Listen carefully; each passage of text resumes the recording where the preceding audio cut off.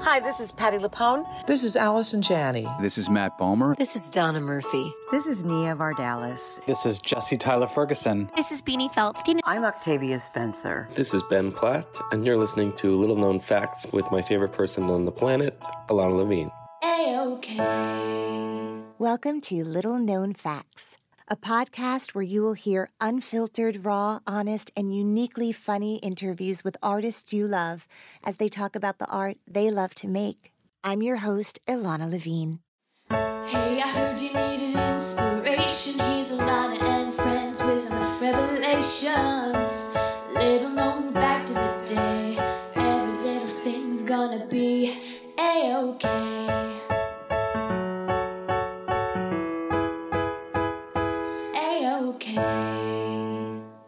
Little known fact about my guest today, when his family left Germany, their last name, Regenbogen, was translated to rainbow, which is what Regenbogen means in English.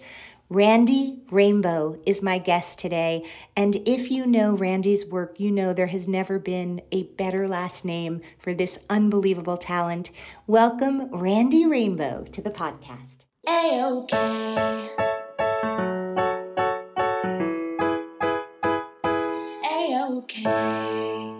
Hey everyone, my guest today is Randy Rainbow. Randy is a 4-time Emmy and Grammy nominated comedian, producer, actor, singer, writer, best known for his popular web series, The Randy Rainbow Show. His debut solo album, A Little Brains, A Little Talent, recorded on Broadway Records, earned him a 2023 Grammy nomination for Best Comedy Album. He has toured the U.S. with his sold-out solo musical comedy concerts, and his videos are seen by hundreds and hundreds of millions of people all over the world. His memoir, Playing with Myself, is a New York Times bestseller. It has been said that Randy is the love child of Harvey Fierstein, Bette Midler, and Anderson Cooper. So today we are here to find out, is this true? Welcome, Randy Rainbow. Thank you so much, Ilana. It's nice to be with you. I am the love child of all those people. 100%. Someone said that in a review once that was pulled from a review. But I've adopted it now, and it's now a part of my official bio. I feel like that would be the most delicious DNA for anyone to have on every level. Every one of them is just uniquely gifted, as are you.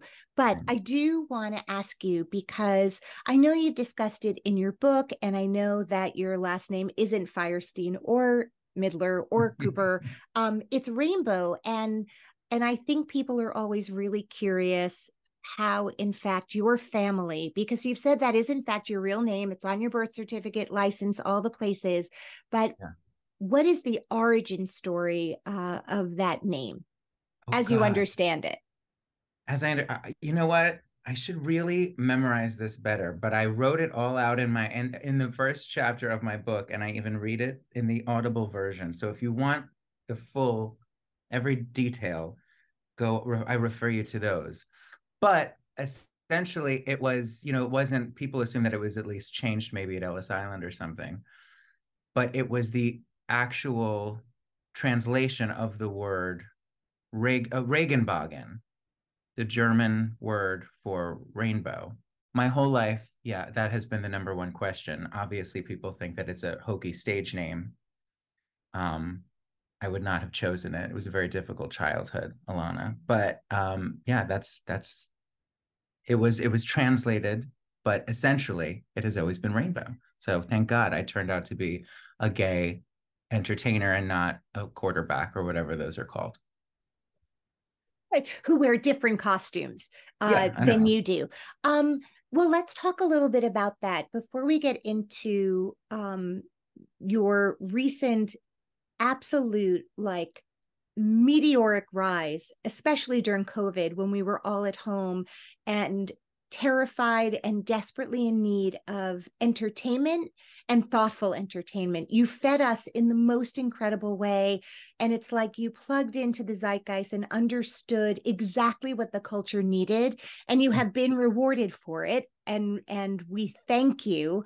But let's go back. Where did you grow up? Who was in the house you grew up with? What were the influences? How did you fall in love with theater and musicals? Grew up, well, I was born on Long Island, and then we moved to South Florida, which is a little shameful to admit to these days. Um, but yeah, when I was about 9 years old. So I spent the bulk of my childhood in Plantation, Florida. Why did you move? Why did your family move at that Again, I time? refer you to the book for all the drama because there's a whole story about my father who, and that's a whole chapter unto itself for another podcast. But he was having some business troubles that kind of led us to have to move. And there was some opportunity for him in Florida, so we got in a car and schlepped our way over. And my mother, I mean, really, my influence for theater, I would say, my mother really introduced me, I would say, to musical theater. She was always putting me to sleep with the soundtracks to Oklahoma and The Music Man. She wanted to raise the gayest child on the block. Yeah, my father was an entertainer. He was a musician, a singer, and a drummer. There was always some, it was a very showbiz positive family. It was always encouraged, to audition for the school play and things like that. So I just grew up in a family that loved theater, and even those who were bankers were kind of closeted comedians to some extent. And were you doing that? Were you doing musicals growing up? Yeah, I was in the well, when I was about, I think 6, they put me in ballet lessons. So I started as a dancer. I am in no capacity a ballet dancer anymore, but that's really kind of where it started.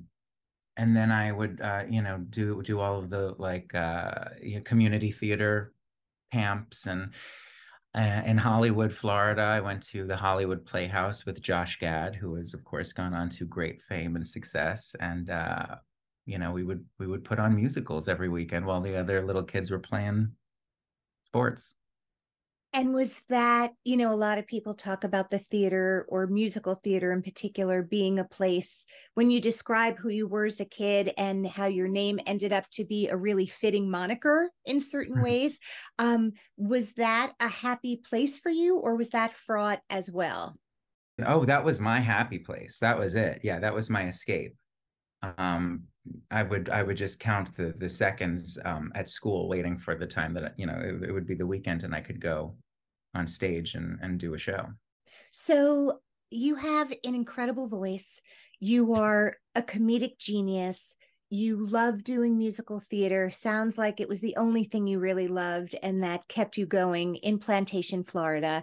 And I think that is still true for so many kids in Plantation, Florida today, I would assume, especially now more than ever as we go backwards in time.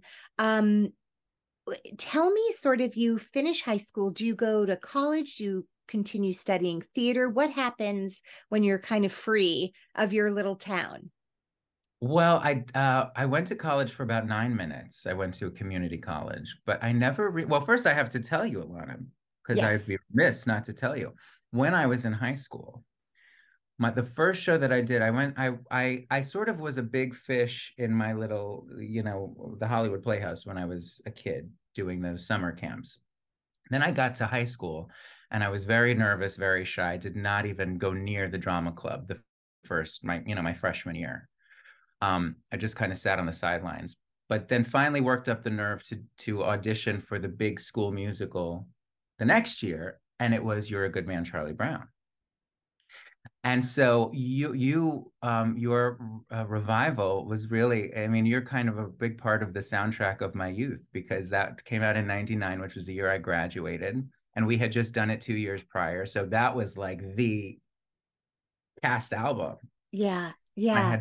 I had tickets to come to New York, and then unfortunately it closed before we got to see you. But yeah, that was there's a chapter in my book called You're a Gay Man, Charlie Brown, and it kind of covers that whole period.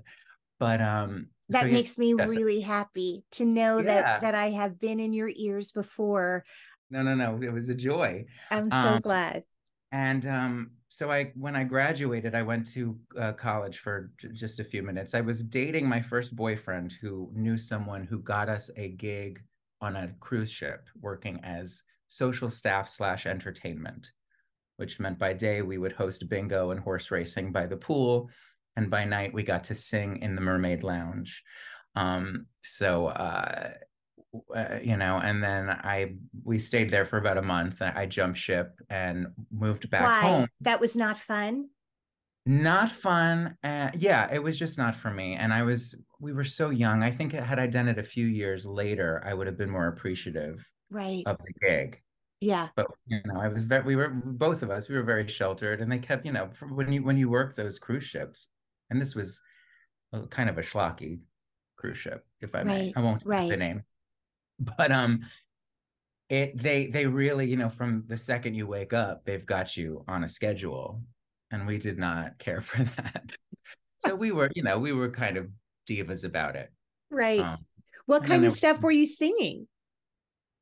Well, back then, I mean, it was a lot of show tunes, obviously, and those. I mean, I think it was me and my boyfriend, and I remember only doing a medley from Sideshow, where he and I sang both leads, and so clearly, you know, we were dating as well, and that was no secret. But then moved back home, and you know, was trying to figure out what the hell to do. I didn't know, and then I you know, long story short, just picked up and moved to New York.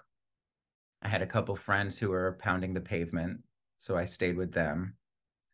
Again, a miserable time for me because kind of a princess, and I'm not really, you know, one to couch surf, but something in me knew that I had to make this work. I had to come to New York, and I had to make it work, and didn't even know why, really. Like because I didn't. A lot of people assume that I came and I, you know, started pounding the pavement with my friends and auditioning, but again, scared of my own shadow, had no confidence, and I just knew that I belonged here, and I had to come and kind of grow up. And I knew that while I did that, Broadway and theater and show business to some extent would be down the block, and it would be, you know, within my reach, and that was good enough. And something in me said, you got to stick it out. So what was the connector? Like, what was the breakthrough? Well, I mean, YouTube was the connector, frankly, because I went many years not doing it. And I went many years, you know, just kind of living and working in restaurants and trying to grow up. And I needed that because I was 21, 22 when I moved here, and I was really like 12. I was the youngest 22-year-old. So when you think about like your first community of friends, like definitely for me, working at a restaurant as a young person in New York, like that was kind of my first group of friends. Yeah. The bartender ended up leaving and becoming like an assistant to a casting director for All My Children. And suddenly he was getting us all in to read for, you know, either under fives or got people extra work. Like those relationships from that restaurant were actually the most important for the beginning. Did you have that as well, kind of meeting people as you work? Oh, yeah. Yeah, because as you know, when you come to New York and you're in a restaurant, it's all, you know, carbon copies of you to some extent. It's all creative people who don't want to be in that job. You're in your 20s, you know, it's such a communal experience. So yeah, I met friends that, you know, I still, unfortunately, I've kind of lost day-to-day touch with them, but they're always in my heart. And I feel like, you know, we'll always have a really unique bond. So yeah, the restaurants were big. And then I worked, I did a lot of reception work. And were you good at that? Fabulous. Yeah. Actually, the first receptionist job that I got was working at Richard Frankel Productions, now Frankel Green, I believe they're still called, who at the time were producing, they were producing Hairspray and Stomp. Those were their kind of big juggernauts. And we're just starting to do the Patti LuPone, Michael Cerveris revival of Sweeney Todd. So I was in heaven. You know, I would go and I would make the coffee in the morning and then answer the phones. But you didn't know if when you answered the phone, it could be Patti LuPone, it could be Elaine Stritch. You know, it was like, I kind of thought that I had made it in show business to some extent. You did. at Yeah, that well, time, right? I mean that is thrilling to be to breathe the same air as the thing you've loved for so long is pretty exciting. yeah, and I joke about it, but self-deprecatingly, but I think that that really did kind of that did shift my perspective a little bit, because that for the first time it wasn't down this block anymore. I was in the building. And even though I was still too scared to really, do anything about it as creatively or as a performer, something in me was like, okay, this is attainable. Yeah, yeah. So I want to talk about, I mean, I think back to like the Prop 8 video, different videos Mm. that are in my consciousness of sort of like I can't remember the day I discovered Randy Rainbow. But I remember what I saw. And talk to me about what the inspiration was for these brilliant parodies, as it were, that talked about what was going on in politics in your unique, hilarious voice. Well, it started with while I was working as a receptionist, I also started a blog back when everyone was having a blog. And I kind of made it Broadway bent and kind of would talk about my day and my dating life. And also it was a lot of kind of commentary on entertainment news. And eventually the Mel Gibson story happened, when Mel Gibson's those tapes were leaked of him having those rants to his ex-wife or girlfriend or whatever. And I kind of had built up a little bit of a following at the blog, and something clicked in me that I should maybe take some of this comedy that I was writing, that I was kind of honing my voice as a comedian with these blog posts, and do something performative. So I just decided to do this skit where I walked around my apartment having romantic phone conversations with his anti-Semitic, racist, homophobic phone messages. And it went kind of viral-ish. For the time, it got like 100,000 views in a week. And back then that was a big friggin' deal. Yeah. So this kind of was set the wheels in motion for this shtick of mine. And I just kept doing it. I just followed the bouncing ball of whatever was going on, and it eventually became more political. So yeah, that's really how it started, and then eventually I started doing it for Broadway World, which is of course a well-known theater site. They hired me to do sort of my weekly take on theater news in my style, and I would make videos for them. And that was really when I started adding the song parody element, because I knew I had always been a singer and I wanted to show off a little bit. And so I started adding some music to those videos. And somehow they just combined, I combined the two and started doing the musical parody with the more mainstream news. And who knew people like that? Hundreds of millions of people like it. Was Broadway World the first time in terms of monetizing this thing, like making this actually like I do this for a living? How did that happen? I guess Broadway World although God bless Broadway World, I'm very grateful to them. They did not, When I say monetize, maybe that's not the we use exact the word. term loosely. Yeah, I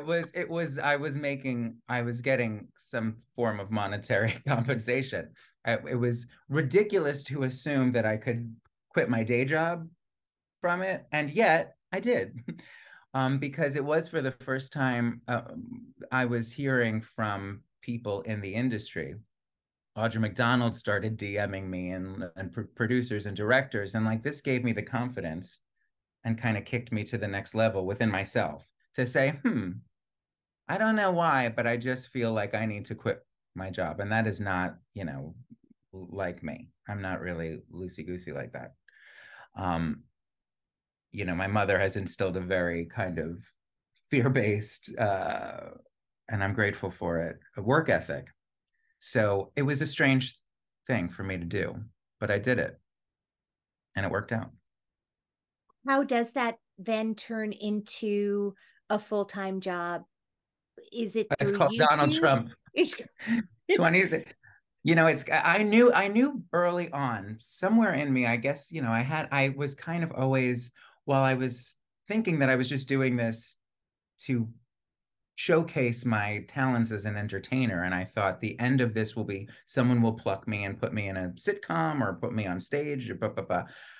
I knew that this gimmick would be helpful and would somehow guide me to where I needed to go, because if you just follow if you just kind of paint by the numbers as far as the news, and if I knew if that was my gimmick, then there would always be headlines, there would always be topics to cover, and I just stuck with them, and sure enough, that really paid off. And in 2016, I don't have to tell you, there was an endless amount of entertainment, and that material, rather, I shouldn't say entertainment. Hopefully I turned it into entertainment, but it really took everything to the next level. And in terms of all of the, for this will be on YouTube as well, but for podcast listeners at home, there's a green painted wall behind Randy, so we know that's sort of where the green screen magic happens. How was it that you were, there's this thing that has to come together of talent and then a skill set that is exactly right for the medium you're working in. Your ability to know how to manipulate technology to make the content you want to make. First of all, were you always just a kid who kind of was playing around in the world of editing? Yes, to some extent. I went to look back. I was like, there was a time when I would lock myself in a room. We had a camcorder, and I would make stop motion animation videos with my, Teenage Mutant Ninja Turtle figures. Right. So to some extent, I never thought that was really an interest, but yes. And then there was a time when I would kind of parody MTV music videos and do kind of stop by stop, just kind of replicas of those with me in wigs. So I've been doing some form of this since I'm a kid, but I never really had well, I guess, yeah, I never thought that I had a gift or an interest or a talent for the technical part of it, because it doesn't feel like it's of interest to me. Again, it's a means to an end. So everything I do now, all of the editing is done by me, and I've never taken a class or learned how to do anything. It's kind of just all by ear and the vision that I have in my head. Okay, so that's the technical part. And then there are the lyrics that you write as you parody.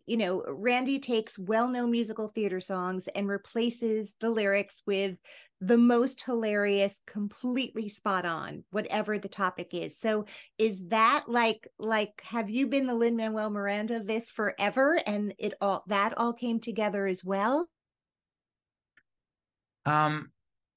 Again, a means to an end. I thought I was a singer and an actor, and that was it. And I did not, have, as I said, the confidence to go allow someone to try to put me in a project. I didn't trust that anyone would know what to do with me. So the editing, the writing, all of that came because I knew I had to create content. I had to create something to perform, and then I had to package it myself. So didn't really grow up as thinking that I would be a writer in any way, but a massive musical theater fan since I'm a kid. So Sondheim was a massive influence in my life. Talk about in the book how I later went on to meet him. That's a whole chapter. And he became someone in my life, actually. But yeah, just a means to an end. I don't know what I'm doing, Alana. I'm winging it. Well, this Wing and a Prayer is going really well, Randy Rainbow, because you are reaching so many people. And, there's this idea of going viral. Everyone tries to go viral and tries to figure out, like, what's the algorithm and what's the thing. And it seems to me that it works only organically. Like it has to come from truth, right? Oh like, my God, that's so important. Yeah, because I did go through a time, of course, and I'm so thrilled that I am the age I am and that I came up in the time of social media when it wasn't what it is today. God bless these TikTok stars. I do not have that in me. That is not of interest to me. I'm not good at that kind of content creation. I don't, because it's so, as you said, it's so technical. It's so about the algorithm. And there was a time where I was floundering a little bit and didn't know what is my act? Should I be more political? Should I stick with the theater stuff? Should I do less music, more music? And finally one day I just said, screw it. Let me just do what feels right. Let me do what I just love. And when I just started having a great time, which is what I'm still doing to this day, just playing dress up, putting on wigs and costumes and singing the songs that I want to sing that no one, from shows that no one would cast me in any mainstream sense. That's when people started gravitating toward me. So it's not about the politics. I'm not a pundit of any kind. I hope I'm politically aware and active, but that's not the secret sauce to what I'm doing. That's not what gets eyeballs on me. I truly believe it's that people are watching someone just have a great time and live out their childhood dreams. As far as musical theater, it just so happens the topics are kind of, weightier, sometimes depressing topics from the news.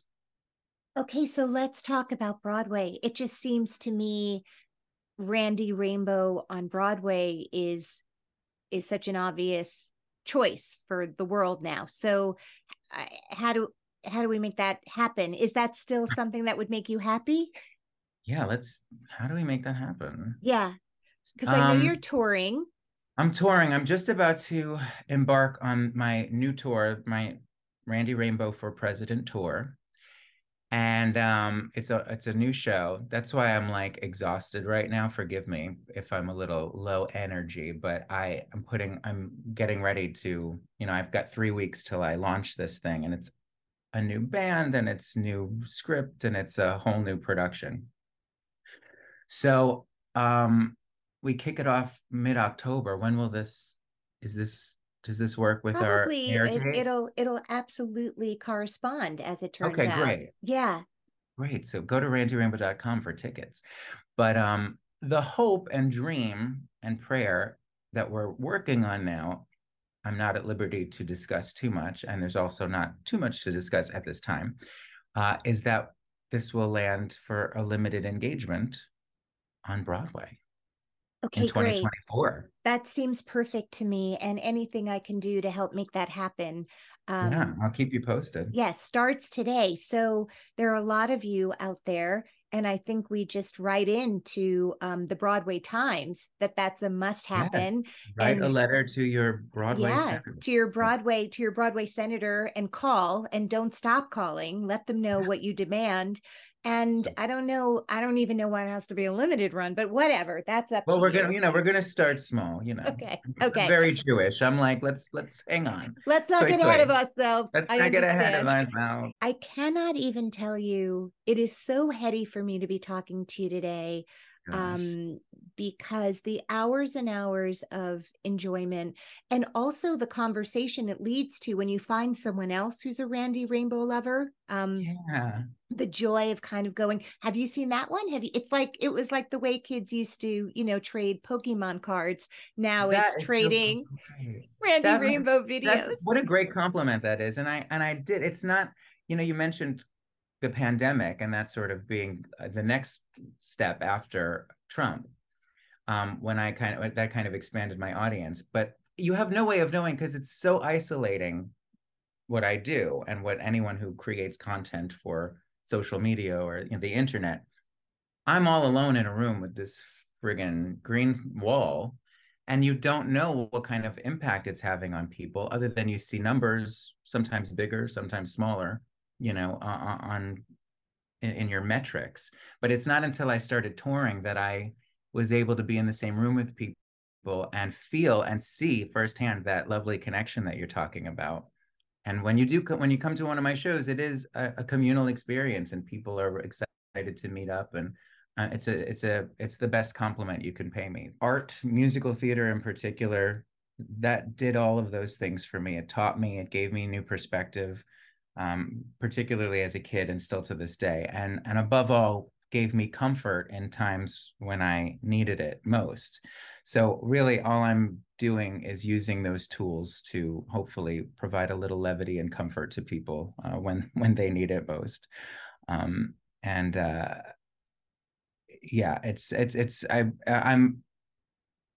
thrilled to have found this path in life, because I think that the performance side of it, just looking for views, looking to showcase whatever talent one may have, that kind of loses its charm after a while. And you do, I think with any profession, as Oprah, I was just watching her say something. I'm just going to rip off Oprah now for the last part of this interview.